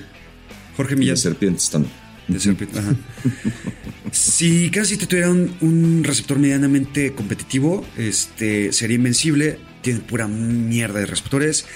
Y si Travis Kelce estuviera enfocado en el deporte, porque el güey ya está en otro pedo, güey. No, güey. Ya está pensando en el culito que trae por ahí. ¿Tú crees? Sí, bueno, sí, pues, sí, ya. A ver. Ya está pensando en el retiro. Voy a empezar por lo de Travis Kelce. Sí está pensando en el retiro como Gronk, güey. Ven. ¿Qué hizo? Ya hizo un desmadre, ¿eh? No, pues ya se quiere salir. Está pensando en el retiro como Gronk. Ya está haciendo un desmadre, güey. Ya le abrieron. No, ya la abrieron. Llegó mi vieja y la sacó. Se dio cuenta que estaban los de la alberca. Dijo, puta, pinche perra, estar echando un desmadre. A ver, estos güeyes, el cuerpo se les empieza a desarmar ya acá. O sea, me parece lógico que piensen en el retiro. Y a ver, güey, si yo fuera él, puta, en este momento que he encontrado amor, fama. O sea, ayer, salieron 2 o 3 anuncios diferentes de estos güeyes, ¿sí? ¿No? Ya los contrató la sopa esta muy famosa. Salen con la mamá. O sea, güey, va a ganar toda la lana del mundo cuando se retire. Puede ser comentarista, puede ser sí, lo que quiera. Influencer, puede ser actor, puede ser cantante. Tú dime, güey. Entonces, que esté pensando en el retiro a mí no me parece que sea un defecto. Que esté enamorado, tampoco. Que ayer dejó caer un pase que normalmente atrapa, cierto. Pero que... Y un fumble muy importante, exacto, güey. Ahí voy, a eso iba al final. Pero las defensas, pues están cada vez más enfocadas en limitar el daño que les haga Kelce. O sea, ya no juegan con un safety lejos, están ahí todos en las trayectorias en donde normalmente Kelce aparece. Entonces, a ver, güey, Kelce se equivocó. Por cierto, al final le dijo a su carnal, güey, era un regalo de cumpleaños atrasado ese fumble. Y yo voy un poco a eso, porque aquí hablamos de todo y con razón, del pase que dejó caer Marqués Valdez-Scantling, de los pases del que dejó Watson al final, del fumble de Travis Kelce, pero, güey, Patrick Mahomes tiene una intercepción horrible en la zona de anotación. Y si no tira ese pase de intercepción, que tendría que haber sido touchdown, porque el receptor estaba desmarcado y el pase, si lo tira adelante, güey, touchdown, cagado de risa. Ese error de Mahomes, que probablemente se ha provocado sabiendo que tiene que jugar un partido perfecto cada semana, es el que cambia el partido, ya que la neta, güey. Si ese touchdown lo meten los Chiefs, se van adelante 13 o 17 al descanso, güey, no regresa a Filadelfia el partido. Es que si Travis Kelce no suelta este balón en la yarda, dentro de su yarda 10, sí. Pero lo de Mahomes fue antes, güey. Yo sé, güey. No, pero es que ahí te va, güey. Lo de Kelce fue, si no mal recuerdo, ya en el último cuarto. Sí. Era para ponerte a más de 10 puntos de diferencia, o a 10 puntos de diferencia, y eso sentenciaba el partido. Es la realidad. Sí. A ver, alguien por ahí dijo, no puedes analizar esto jugada por jugada, y creo que tiene razón. No sé si fue Justin Watson, me parece que sí, ¿no? Que le preguntaron por la jugada de Marqués Valdez-Scantling. Y sí, esto creo que nos lleva a concluir que es una acumulación de equivocaciones de parte de los Chiefs, la que le termina costando el partido. Y todos esos errores, pases interceptados, balones perdidos, castigos, fallas en asignaciones de la ofensiva, o los limpian como prometió Mahomes al final del partido en Alemania, o les va a costar la temporada, porque qué clase de defensa ha montado Spagnuolo, ¿no? Los pusieron a competir todo el partido con una ofensiva que es muy dura, que es muy difícil, y pues da pena que el partido se defina por esas equivocaciones, ¿no? Sí, y para cerrar el primer cuarto, dudo mucho que veamos una repetición del Super Bowl anterior. Creo que ni Filadelfia tal vez lo veo un poco más sólido. Pero a ver, ¿quién es mejor que Filadelfia en la Conferencia Nacional hoy? Hoy, 21 de noviembre, tal vez el jueves ya no. Hoy San Francisco creo que está al mismo nivel, tal vez. Ya, exacto. Y tampoco veo a nadie que sea claramente mejor que Kansas City. Entonces, vaya, es raro que se dé una reedición del Super Bowl. Pero yo ayer que veía el partido decía, ojalá se repita, cabrón. Y la verdad, por momentos, ¿no? Veía a estos dos darse con todos sin cometer equivocaciones y decía, pues creo que son los dos mejores equipos de la NFL, la verdad. Puede ser. Bueno, vamos al segundo cuarto. Segundo cuarto. Línea de golpeo.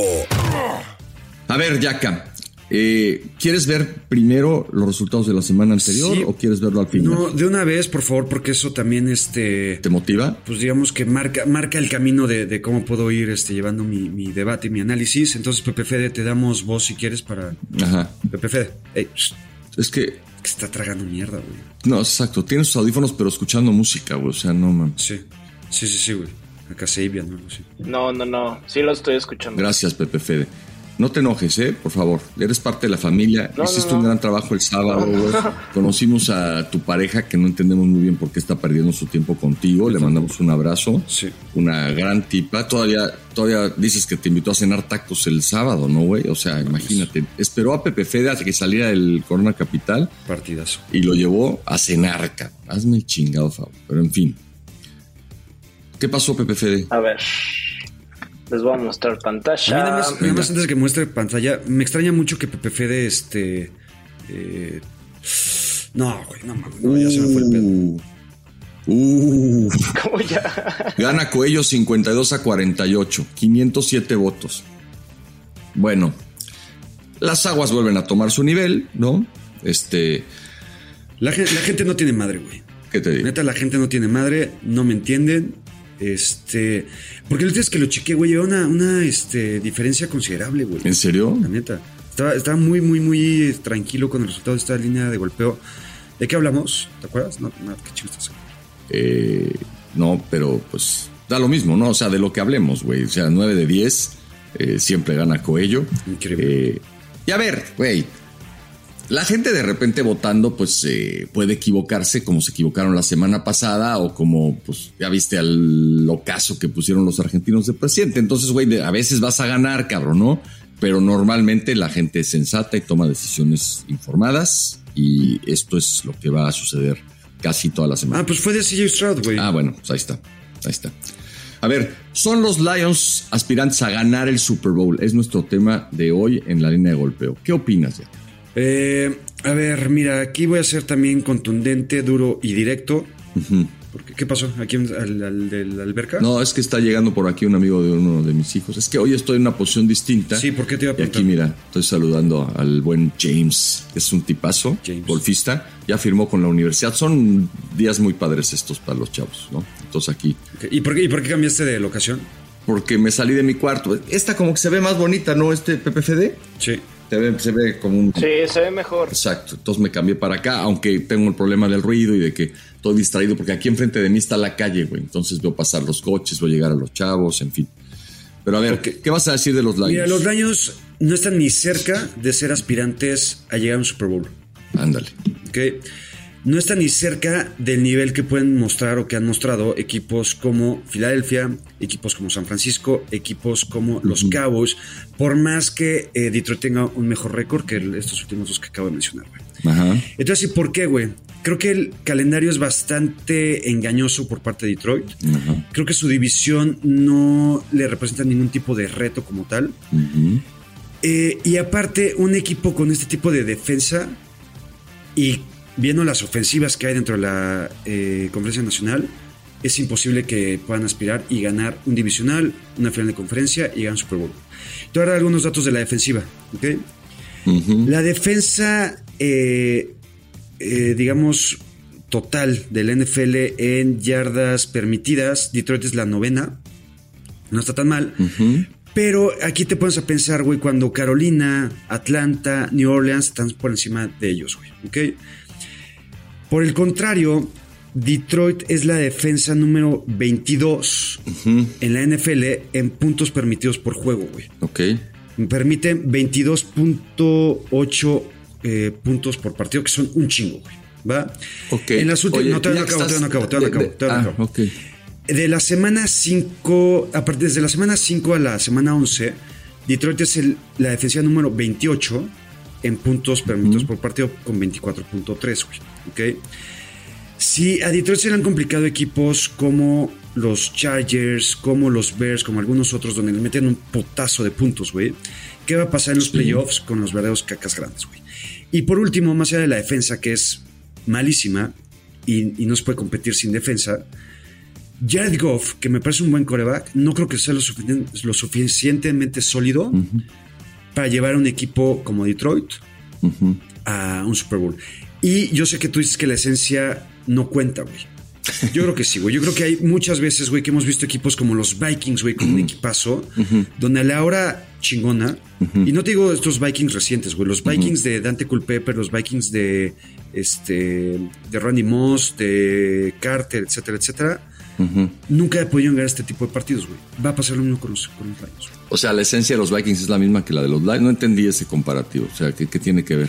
La esencia de equipos históricamente perdedores, o que históricamente no saben dar este paso de autoridad, siempre pega, güey, y está marcada y está tatuada en su esencia como tal. Ok, entonces para ti ni chance tienen. Te hago varias preguntas, si me lo permites, como parte de mi argumento. La primera es, ¿cómo calculas que este mismo equipo al que tú hoy no le das ningún chance de ganar el Super Bowl este año vaya a terminar 17-0 el año que viene? O sea, ¿qué va a cambiar? ¿Se va a ir la esencia? ¿Van a cambiar de entrenador? ¿Van a tomar en el draft a 10 jugadores que van a ser titulares todos y así van a convertirse en un mejor equipo? ¿O como por dónde ves ese 17-0? ¿O nada más te latió y ahora te la vas a jugar con eso? No, esos takes que de repente digo o armo, o sea, son para hacerte el cagadito, chistoso. Para hacerme el cagadito. No tiene nada que ver con mi análisis serio y profesional que tengo en la línea de golpeo. Perfecto. Entonces, qué bueno que aquí nos das esa claridad, porque yo siento que a veces a la gente no le queda muy claro si es el yaca payaso o el yaca serio. Por cierto, el otro día un cabrón que tú y yo conocemos, que es un imbecilazo, que se llama César Laguna, me dice, güey, deberían de hacer un programa que se llamara Ya cállate, José Pablo. O sea, ya cae José Pablo. Imagínate nada más, güey, la cantidad de sustancias prohibidas que ha consumido ese güey. Se le ocurrió que el programa se llame Ya cállate, José Pablo. Con Yaca y con... La verdad es que me parece bastante ingenioso y creativo, güey. Yo le mando una felicitación al buen César, güey. Bueno, Punto número 2. ¿Sí te acuerdas a quién le ganaron los Lions el día que arrancó la temporada regular, verdad? Sí, a Kansas City 21-20. Ok.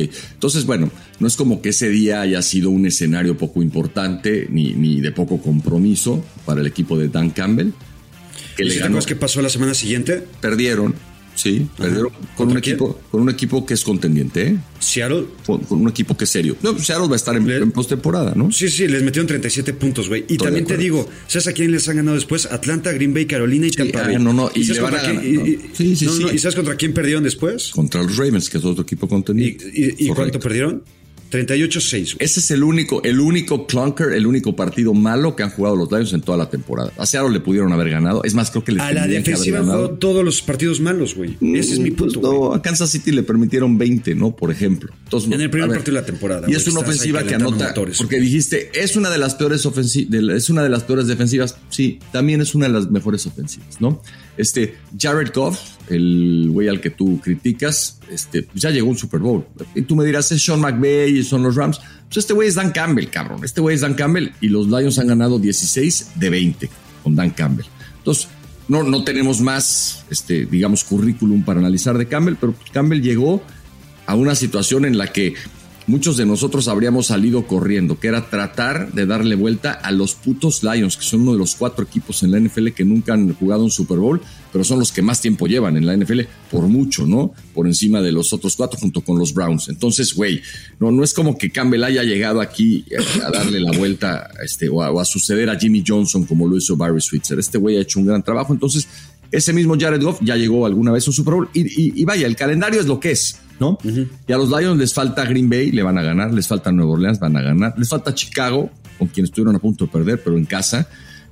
Broncos va a ser un partido difícil, Vikings 2 veces, creo que serán partidos competitivos, pero yo creo que todos los puede ganar Lions y es más, si me apuras un poco, creo que a los Cowboys le pueden ganar también. Entonces, no sé si vaya a perder más de 2 partidos de aquí al final Lions, y eso los va a hacer uno de los 2 primeros sembrados en la Conferencia Nacional y te pone a 2 partidos de llegar al Super Bowl. Entonces, güey, yo no veo hoy un equipo en la Conferencia Nacional que me digas... Si eres el 2, tienes 3 partidos. Bueno, si eres el 2 tienes 3 partidos, pero no veo a un equipo que me digas, estos güeyes le van a pasar por encima a los Lions en la Conferencia Nacional. La verdad, con esa ofensiva que tienen, con la capacidad de hacer puntos, con Jared Goff sabiendo reponerse de un partido como el que tuvo este fin de semana y montando 2 ofensivas al final para ganar. Güey, me gusta todo lo que veo de Lions y sí creo que son un equipo que puede, sobre todo porque no hay en la Conferencia Nacional, y tú mismo lo dijiste, de Filadelfia, que es el mejor, que dice que son equipos vencibles, no hay una escuadra que claramente sea superior a las demás, güey. La neta. No malinterpretes ni manipules lo que yo digo, güey, porque... Uh-huh. Si digo que dentro de la Conferencia Nacional no hay alguien que Filadelfia tal vez no convence, los Lions están incluidos, güey. Los Lions son de esos equipos que mucho menos me convencen. Está bien. A lo que voy es que, está bien. Espérame, estabas hablando de... Pues pueden llegar al Super Bowl. No puede llegar, güey, porque estás hablando de la ofensiva de Detroit, ajá, que es de las mejores de la liga. Pues sí. Qué bueno que se te había olvidado en tu análisis, por eso te interrumpí. No se me olvida, güey, porque te pregunto en qué conferencia juega Filadelfia, en qué conferencia juega San Francisco, en qué conferencia juega Dallas, uh-huh, y no son mejores o por lo menos igual de ofensivas, igual de potentes que las que son Detroit, sí. Y esos 3 equipos no tienen mucho mejor defensiva que lo que tiene Detroit, mucho mejor, años luz. Bueno, yo te insisto, yo creo que el equipo de Detroit con esa ofensiva, con ese entrenador en jefe, con ese quarterback, puede competir. Viste a Hutchinson cerrando el partido, creo que de repente pueden hacer jugadas grandes, entonces igual que los otros 3 equipos. Por eso te digo, ese justamente es mi punto, por eso creo que es momento de empezar a hablar de los Lions como una de las posibilidades para la Conferencia Nacional, porque Dallas igual te pierde partidos como el que perdieron con San Francisco. San Francisco, no necesito recordarte, no vaya a ser que te vuelvas a bajar de ese barco, que perdió 3 consecutivos, no sé por qué, pero perdió 3 consecutivos con equipos regulares. Entonces, güey, ojo, cabrón. Aquí en la Conferencia Nacional, a los Lions hay que anotarlos en la lista de equipos que pueden estar en el Super Bowl. Y ya, llegando a un Super Bowl lo puede ganar cualquiera de los 2 que juegue. O sea, si tú me dices, va a jugar el que sea de la Conferencia Nacional contra estos Chiefs, pues creo que Kansas City puede perder. El que sea de la Conferencia Nacional contra los Ravens, pues creo que pueden competir con los Ravens. Entonces, la ruta para los Lions de aquí al final es bastante sencilla, un calendario muy accesible. Van a estar dentro de los primeros sembrados y van a hacer un out muy difícil al que le veo muy buenas opciones de llegar al Super Bowl y competir por ganarlo este mismo año y no hasta el año que viene. Si yo voy a perder esta línea de golpeos porque simplemente la gente me odia. No creo que la gente te odie, güey. La gente... Sí. No, me tienen envidia por guapo y por rico. Ok, ahí está la línea de golpeo. Ustedes participen, ya saben cómo votar, no tengo que repetirles. ¿Quién ganó hoy, Yaka? Tú del Cueto, perdón, Yaka. No escucho. Es que siento que si opino, no sé, como que uno se enoja. ¿Cómo, güey? O sea, ¿neta crees que nos importa tanto tu opinión, güey? O sea, nada más es para darte participación, pero si no quieres, güey, puedes decir, esta vez me abstengo. Yo siento que JP va a entrar en racha otra vez. Ponte trucha, Yaka. Y se desaparece para que no le vayas a decir nada. Es que el cabrón no sabe ni en qué conferencia juega Detroit, güey. Bueno, ya acabó la línea de golpeo. En la NFL. A huevo, estúpido. Juega en la NFL. ¿Ya oíste, güey? No seas pendejo, pinchillo. Sí le sabe. A ver, antes de entrar al tercer cuarto, tenemos un anuncio administrativo. Aprovechando la presencia de Yaka en la Ciudad de México, que por cierto, todavía te toman las llamadas tu esposa, tus hijos te reconocen en el FaceTime, ¿todo bien? Todo bien. Ayer le estuve marque a mi esposa Mónica y me contestó como hasta la quinta llamada. Pues sí. Está. Y que, como en el chiste de Polo Polo, contestó así de... Bueno, ¿qué pedo? ¿Dónde estabas? Pues allá abajo, güey. Y la casa es de un piso, ¿no? ¿Verdad? No pasó algo así, ¿no? No pasó así. Ya se quedó congelado Yaka, güey, ¿no? Es que decía el internet, güey, pero creo que sí jalo bueno. En video después, güey. Sí, mis hijos hasta platican conmigo. Ayer me hicieron algunos dibujos, sus exámenes en francés, que sacaron puro 10, güey. No, man. Van bien. Qué chingón, qué bueno que salieron a la mamá. A ver, el anuncio es que el viernes vamos a hacer temprano, por ahí de las, ¿qué? ¿Quedamos? ¿9 de la mañana? 9. Entre 9 y 9 y media haremos otro live. Porque está Yaka en México, porque yo voy a estar en México. Entonces, el del viernes va en vivo por YouTube. Desde ahora, avísenle, por favor, a toda esa gente que si pudo conectarse a las 11:30 de la noche, se puede conectar a las 9 de la mañana. Es gente que no tiene nada que hacer, gente que no tiene acuerdos con sus horarios. Entonces, ahí los esperamos. Lo vamos a estar promoviendo, pero ojalá que puedan avisarle a ese uno, ¿no? En el sistema multinivel, que se presenten ahí en el canal de YouTube. Le encantó, ¿sabes a quién le encantó nuestro live? A Don Corleone. ¿A quién? Don Carleone. ¿Sí? Don Carleone. Sí lo vio. Enrico me volvió a escribir, güey. Enrico ya me perdonó también. Bueno. No, güey, todo el mundo está vuelto loco con ese live. Sí hubo casi 800 personas conectadas. El viernes tenemos que llegar a las 1000. Puta, estaría chingo. Y si van ya casi 9000 views de este live, tenemos que llegar ya a los 10,000, 12,000, 14,000. Yo lo único que te pido, Fede, es que entre tú y el gran equipo con el que fuimos a cenar, por cierto, después del live de la semana pasada, activen las donaciones, güey. O sea, no me voy a quedar yo con ese dinero, pero nada más tengo curiosidad de ver qué pasa si activamos las donaciones, ¿no? Por favor, ojalá lo puedan hacer. En fin. Tercer cuarto. En el tercer cuarto, primer lugar, y no es por molestarte, Yaka, las dos jugadas que hace Courtland Sutton para definir el partido en favor de Denver. Está en un nivel fantástico Courtland Sutton, ¿eh? Sí. Atrapa un pase en cuarta oportunidad en donde Wilson ahí se está jugando la vida, se la avienta como puede, este güey la agarra una mano, no sé cómo la mantiene al caer, y luego agarra un pase de touchdown en esa misma ofensiva, fuera de serie. Entonces vuelve a aparecer Courtland Sutton, se está volviendo huésped asiduo, cliente frecuente de este tercer cuarto. Bien por él. Luego, y lo voy a seguir poniendo acá, me da lo mismo, mientras siga jugando y corriendo así, mi Jalen Warren, my love. La escapada de touchdown que regresó a los Steelers momentáneamente al partido. ¿Y por qué la pongo? Porque cada vez hay menos escapadas de estas en la NFL, ¿no? De un corredor que se vaya 60, 70 yardas para touchdown. Y la número 3, hablaste de él hace un rato, el pase de touchdown de CJ Stroud a Tank Dell, ¿no? Sí. Uf, qué locura. Primero, cómo alarga la jugada Stroud, se quita un poquito la presión. Y luego tira un pase de 50 yardas como, güey, el mismo esfuerzo que te tomaría a ti tirar uno de 10, cabrón. No, así, ¡pup! Y Dell se tira un clavadazo y hace una jugada espectacular. Hubo muchas jugadas brillantes este fin de semana. Yo me quedo con esas 3 en el tercer cuarto de Coello, que como buen optimista, como buena persona que sabe ver las cosas positivas, acá abre este espacio para ver lo mejor de la semana, y las cosas negativas se las dejamos, pues ustedes ya saben a quién. Al Grinch. Exactamente. En el pendejómetro, en las cosas más estúpidas de la semana, tengo 3. Zach Wilson es el principal protagonista. No sé si viste, y no es tanto una jugada de fútbol americano, de un mal pase, de lo que sea. El cabrón arrolló a tu pobre Robert Saleh de toda la vida, güey. El cabrón se echó a correr, le metió un súper mega putazo a mi Robert Saleh. Y hubo otra jugada en donde el cabrón iba dirigiéndose al huddle, caminando para atrás, y se cayó, güey, de espaldas, cabrón. Sí, pobre. El cabrón no sabe ni caminar ni correr, pobre güey. La neta es que aparte queda como un pendejo ante todo el mundo, güey. Sí. Y me duele ya, güey. Menos ante las Águilas de Filadelfia, ¿no? En el otro... El único güey que le ha ganado a las Águilas de Filadelfia es Zach Wilson. Sí, increíble, güey. Échate ese trompo a uña. En el otro, MVS, güey. Marquez Valdes-Scantling tiene que ser también protagonista de este pendejómetro. El pase que dejó caer allá en el Monday Night Football, la verdad es que es increíble, güey. Lo tenía, güey. Sí. A ver, le había sacado cuántas yardas al defensivo. 4. Sí. ¿No? Ay, fíjate que yo cuando la vi en vivo, a velocidad normal, dije... Puta, Mahomes se lo tiró un poquito largo, la verdad, ¿no?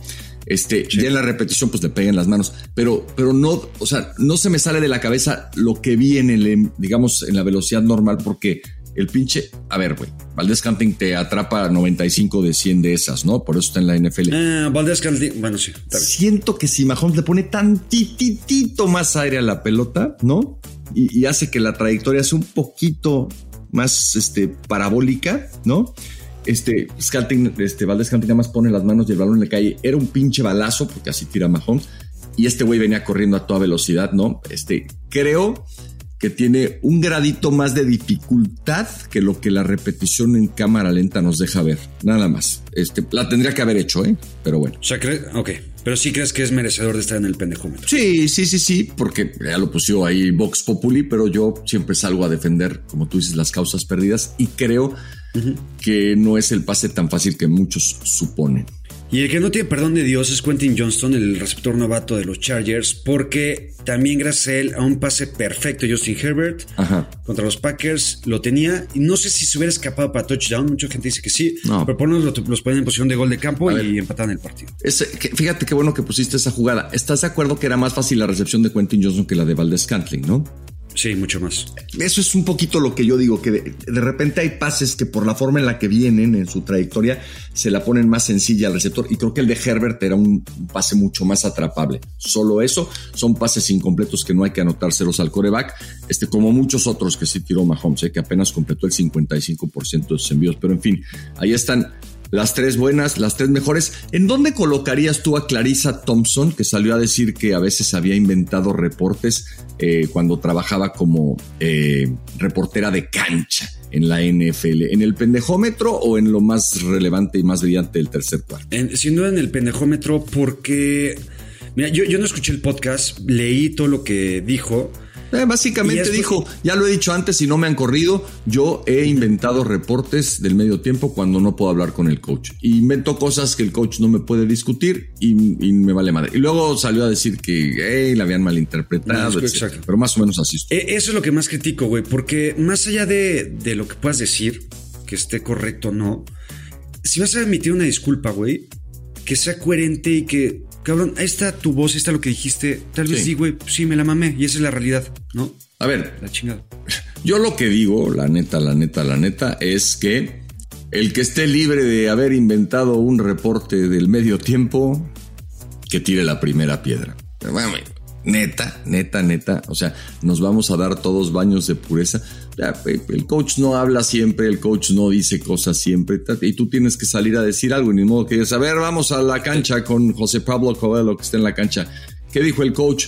Nada, no me habló, no me volteó a ver. Bueno, no mames, eso pasa, y yo creo que cualquiera que haya tenido esa chamba, ahora que lo haya hecho público, pues a lo mejor eso le pueden criticar, pero es la verdad, o sea, en fin. Un tema polémico más, por si nos hiciera falta polémica. Por cierto, hoy en la noche juega la selección, ¿no, Yaka? Voy a ir al estadio. No me digas. Sí, voy a ir al estadio. Espero, te lo digo con toda seriedad y franqueza, que no te conviertas en ese grupo o parte de esos fanáticos que antes de que se dé el primer, el zapatazo inicial, ya están abuchando al Tri, cabrón. No, porque va a haber un chingo de gente así, güey, y nos hace falta otra cosa. Y yo lo platicaba ayer en Mother Soccer, mientras trabajaba en mi puente, güey, que para mí el Estadio Azteca es ahorita, actualmente, de las cosas que más le juegan en contra a la selección mexicana, y justamente por ese tipo de gente, güey. Pues sí, y es gente que pues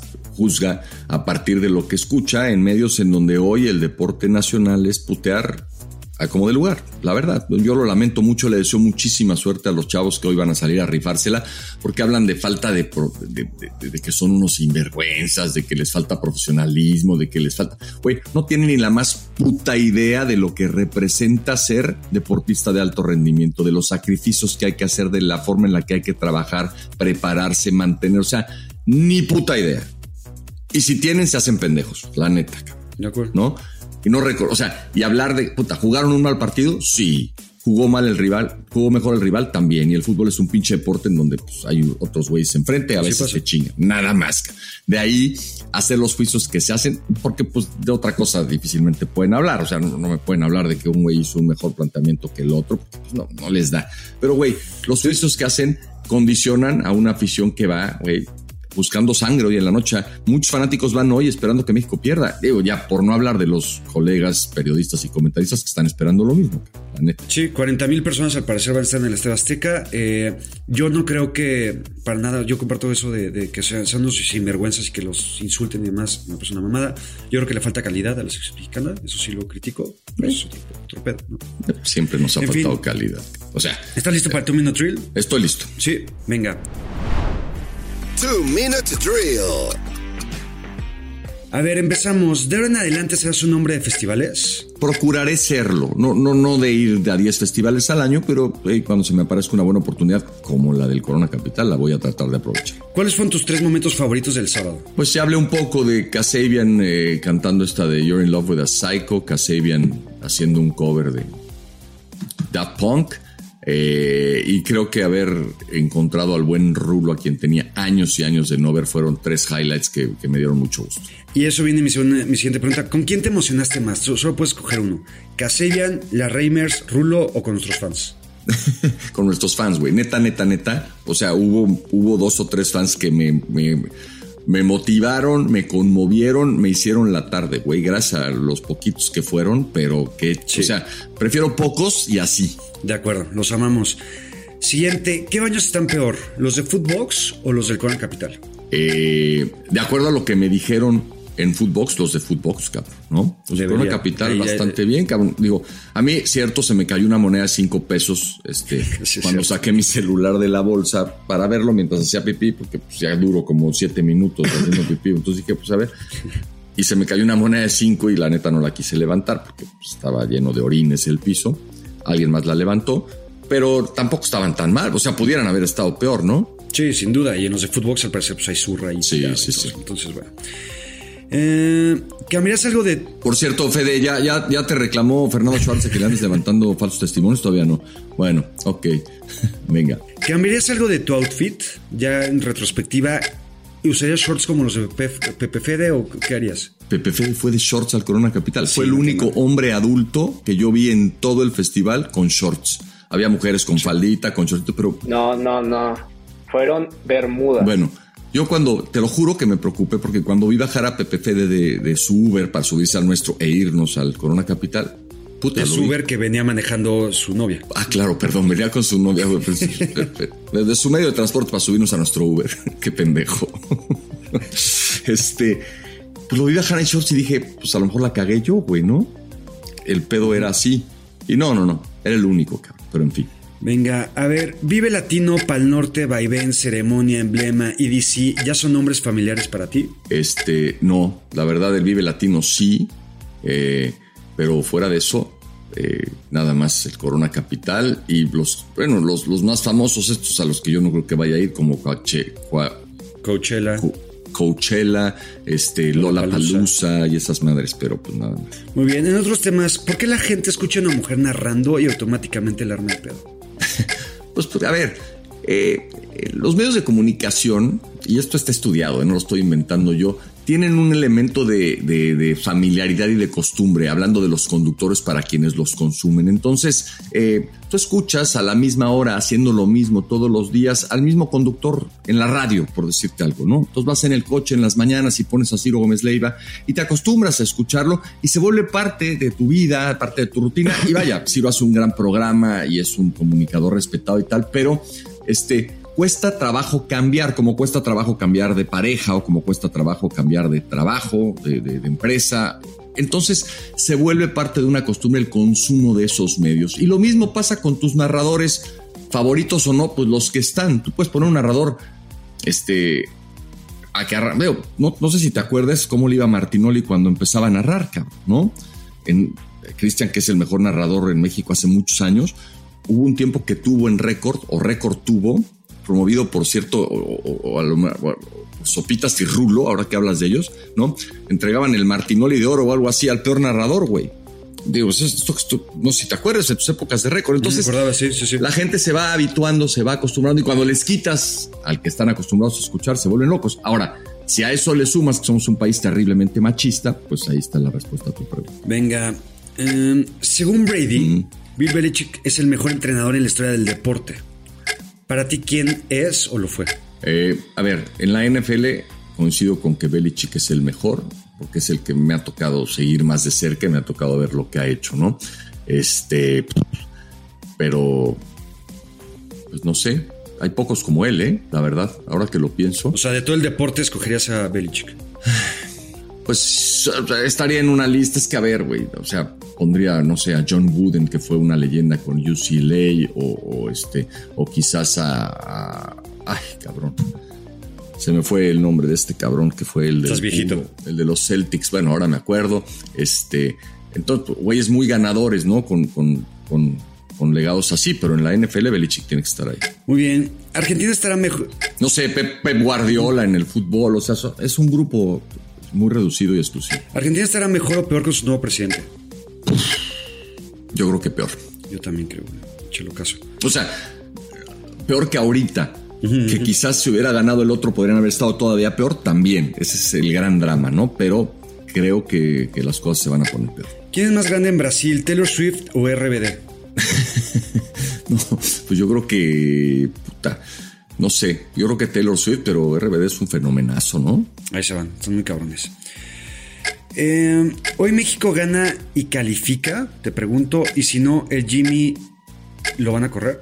Mira, ojalá ganen y ojalá califiquen, la cosa no está fácil.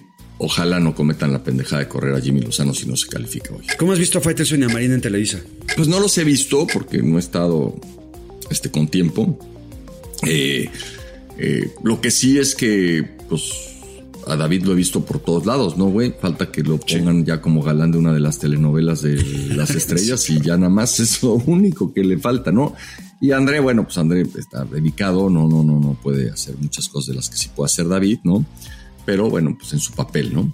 Pero no, los he visto más bien en esos cortitos que luego aparecen en las redes sociales. No me he sentado a ver un programa de ellos. Y perdón por decir el nombre. Bueno, sí, lo que sí vi fue el partido de la selección, un tiempo con ellos y no me gustó nada su participación en el partido de México. Me pareció muy negativa, con demasiados ataques y con poco análisis futbolístico. Ok, y ya para irnos de cultura general, y van a ser 3 de música porque eres un melómano. Ya, madres. Entonces, ¿cómo se llama el cantante de Pink Floyd? Roger Waters. Muy bien. Puta, me cagué. Dime 3 bandas inglesas.